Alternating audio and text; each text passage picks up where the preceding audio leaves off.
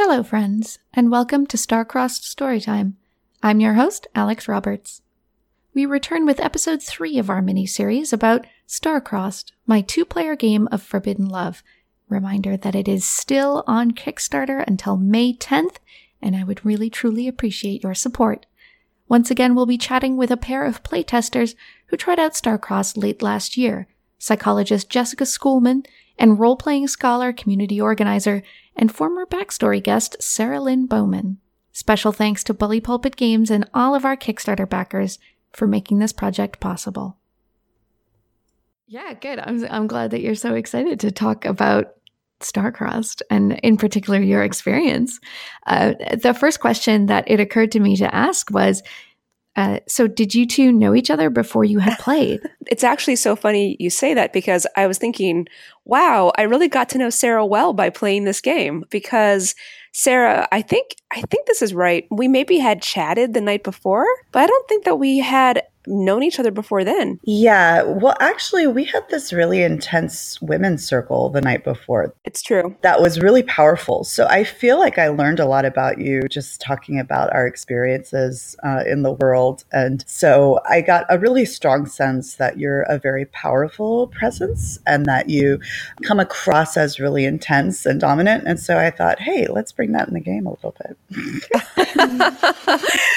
That actually was a really amazing talk. And so, yeah, I guess that did lend itself to our gaming experience for sure. Okay, so tell me how that played out. Because I know, obviously, in Star-Crossed, there is this lead and follow. Does that mean that it was an obvious choice to have Jessica be the lead or the opposite? Oh, it's funny because do I think of myself as a dominant person? I don't know. I guess I thought it was interesting, but I took the lead.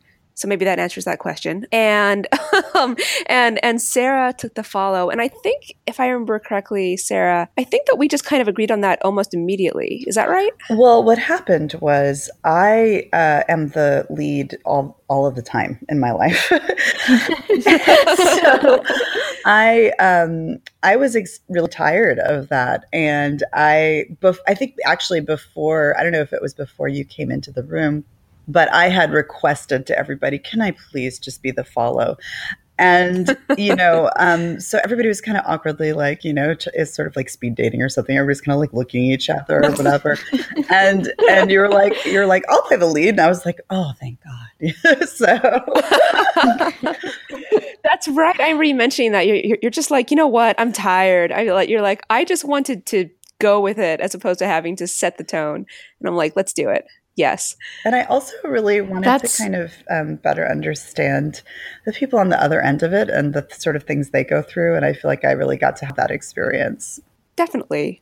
And I think that sometimes I can actually be a little bit overcautious in how I interact with people in terms of like, that's something that I've gotten kind of like had to get over in my life is not like being as worried to, like offend someone with having a strong opinion. So I think that it was kind of fun for me to play with that like alibi of, yeah, I'm going to be this dominant alpha bitch. Let's do it. Well, so that was the dynamic, which is very interesting. What was your pairing? What were your characters? So our situation, our scenario was very realistic, which is interesting because the game can go anywhere. And like, to the fantastical, to the realistic. I was the boss, capital B, of, I can't remember what kind of company it was. I'm not even sure it matters. I think it was like a journalism thing. Oh, that's right. It was a newspaper. That's right. It wasn't, yeah.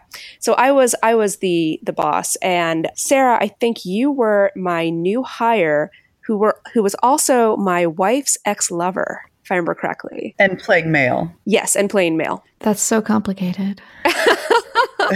So we had met at a bar and ended up almost hooking up in a bathroom stall doing illicit activities without knowing who each other were. And we were meeting my character's partner there, or my character was. And then there's the reveal, of course, that, oh no, we actually can't be together. So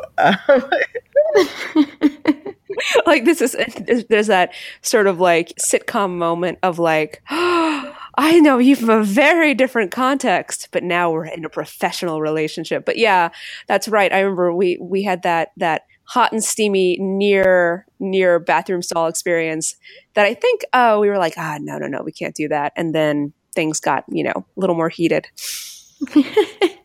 And what was negotiating that like, right? Like to have something like that right out of the gate, and to feel comfortable, like, yeah, we're both into this scene. What kind of role-playing skills or like table skills did you bring to that? Ooh, that's a really hard question.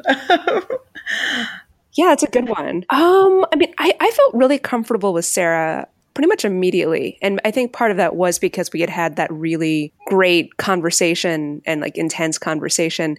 And I don't know, Sarah, you seemed really open to just kind of go with whatever. And so I kind of was like, yeah, let's just make something really intense and, sexy just right off the bat. And I don't know about the role-playing skills in particular that I brought to the table. I think it was more of a sense of kind of easing into the comfort of being okay with getting that intense, Yeah. Thank you for saying that you felt comfortable. It is something that I try to strive for, to like create space for people to feel like they can share and express their creativity in a judgment-free zone or low judgment zone. I don't know if we can ever be completely judgment-free, but the other component is that I sensed that it was going to be a very, I don't want to say a boring game, but there wasn't going to be a lot of charge if we didn't jump into the deep end immediately. And so I think, if I remember correctly, I suggested that sort of sexy, we're doing coke in the bathroom, kind of gross, but also kind of like hot thing that, young people oftentimes go through similar kinds of situations when they're out at bars and there isn't a lot of private space, right? And so having that be a shared background that then gets brought into other situations where you have these social conventions and norms that you're now expected to adhere to that you don't know how to navigate. Yeah, because like when you're drunk at a bar with a stranger, a sexy stranger, there's so much freedom and then anonymity.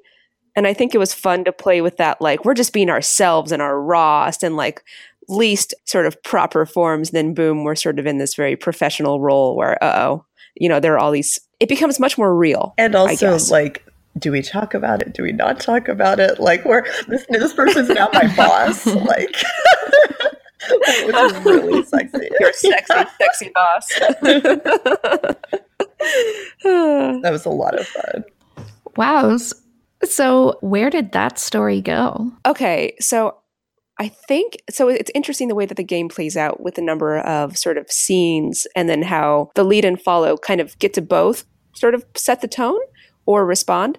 I think that it kind of went at first like we had a couple of sort of like tantalizing, like we're flirting, but we're not flirting because it's all encoded. And, there's this like power dynamic of the forbidden. And then I think there was a scene where we were like working really late on an article and we had this like bonding moment of actually liking each other as people and not just sex objects. Is that right, Sarah? Does that sound right to you?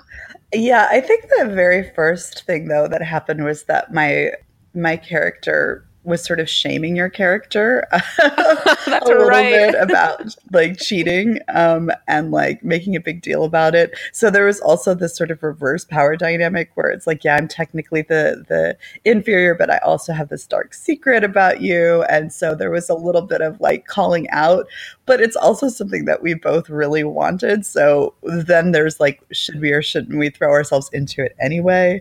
And that added, I think, to the hotness. It's like, are we going to remain in integrity or are we going to just jump full into this thing? So that bonding moment of like, oh, we're working really hard on this shared project. Oh, we're working in really close quarters. Hey, let's have a glass of wine afterwards. I forget how it went, but there was very little actual talk and there was a lot of like hand grabbing and waist grabbing and things got explicit pretty quickly. There was one moment that cracked me up. It was when I think your character like slipped and like accidentally ended up in the, like, I think we were like talking over the desk or something, and your character slipped and like accidentally like fell on top of me on my chair. And so it was like that, oh Lord, like, the like classic moment of how did this happen? So that was early in the game, I think, too. And I think just served to, again, ratchet up that very like physical tension. And I wanted to mention that that's one of the things I think is so incredibly beautiful about this game is that the follow has these really subtle maneuvers, but they're still maneuvers. And the follow may not be entirely conscious of it or maybe trying to communicate without actually explicitly saying something. And it really helped me understand the nuances of that dynamic. Like I said, I'm usually in the lead position. So understanding how the follow does do these subtle communications, maybe it's not so subtle as falling in someone's lap, but, but subtle communications to indicate interest that could be, it's like, did that really happen? I'm not sure, but okay, well, I'm going to just mentally file it just in case. Totally. I thought that was interesting because, I mean, often they'll say in, BDSM communities that the sub partner has the power, or at least that's how it ought to be. You know what I mean? And so I think that there's a parallel there in terms of the person who is ostensibly not in charge has way more control in certain respects. Anyway, I thought that was interesting too. Yeah, definitely. There's a different kind of control and a different set of powers that, because they're not explicit or because they can kind of like crop up, they do have this interesting power to them. Okay, I'm dying to know. How did your story end? Our story ended, I think we had gotten to the point where, I think, did my character show up at your place or vice versa, Sarah? I'm pretty sure your character showed up at my place, but I don't remember. Either way, it was like a late night, like, I'm at your doorstep. Are we doing this? Yeah, it was. Yeah, it was kind of like, this is like gone on long enough. Like, we obviously need each other. This has to happen. And that's when the roles fell the way they did. And I think that my character ended up making the move first. And then there was, lots of torrid lovemaking and knocking over things and, I think a week of it, like over time. Like entire, like holding ourselves up from the world and like dodging our responsibilities and other people. If any of you have seen Crazy Ex-Girlfriend, they call it the love bubble, by the way. Yeah, completely. So it was very much a gathering energy and then releasing it all at once in a very violently sexual manner. So, and then I think that we had gotten far enough along in kind of our relationships in terms of the number of scenes that we weren't like in love, in a like utopian, beautiful way, like soulmates forever. But we, I think, settled into a relationship, our characters. Yeah. And I think it was a fairly like healthy and mutually supportive one. I think the idea was that we had these desires that we didn't necessarily get to express normally and kind of created space for that within this relationship. So yeah, it wasn't a happy ending, but it was a positive ending, I would say. Yeah, I think so too. And I think it was fun because when I started the game, my character was very two-dimensional in my head, as well as I think in the game itself. I was just imagining like power suit, like power haircut, power heels. And through the game, there kind of was this necessary vulnerability that had to enter into the equation for it to become more than just about sex, even though it is all about sex, so still. And so I thought that the end of the game made the characters much more real to me. Yeah, definitely. And realistic. I mean, those relationships shift over time. It's hard to keep up that level of intensity. And oftentimes, like, I think the game illustrates that intensity is in part created by the circumstances around it, right? Like the pressure cooker of social expectation and having to decide will we or won't we and all of that. Yeah, like, I mean, I wonder if we checked in with our, hypothetical lovers 10 years down the line, how would they be? Was it really mostly about that buildup, or was there something more lasting that was, created? So it did mirror, I think, reality well in that way. Or the alternate option is if they were single and they had had the bathroom stall experience, would they have had a second date? Exactly. Yeah, no, very good point. I mean, I don't think that the bathroom stall experience, which sounds like a band name. I don't know. I don't know what kind of genre of music, but anyway. So I think, I think if our characters had that, like you said, had sort of gotten all that tension out initially and had a fun Coke-fueled evening together, maybe they wouldn't have felt any need to ever reconvene. And I think that that's very realistic, because in that very first scene, there was drunkenness, there was, drugs, there was just sort of like all id and not much about the characters themselves in terms of who they are as people. So yeah, it's a good point.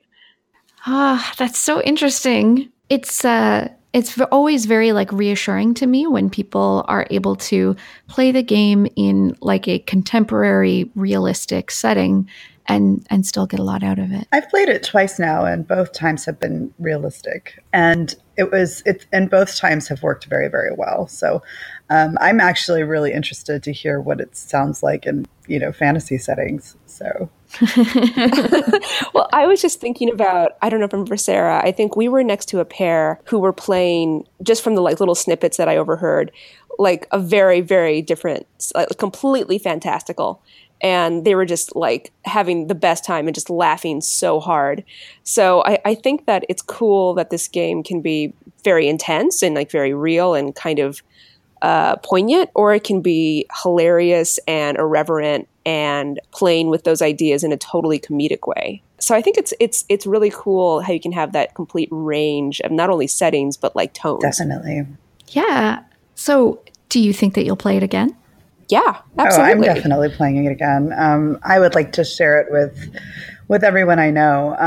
I think it's really important for us to have games that are about romance and about sexuality. It's really a wonderful time. I feel like we're kind of in the golden age of gaming right now, that a game like this exists and that it's successful and people want to play it, and there isn't massive discussions on Facebook right now about who would ever want to play a game about sex, which I know that sounds bizarre, but 5 years ago, that was our reality. And I'm really excited for more people to have the experience of this game. It's so simple and so short, but so powerful. And I would love to hear what people's experiences are around it, whether they're playing with their partners or playing with strangers or playing with friends, and how it gets them to both bodily experience, but also, reflect upon their relationships or their attractions. Yeah, I was thinking about actually how it would feel, because I've only played it the once so far with you, Sarah.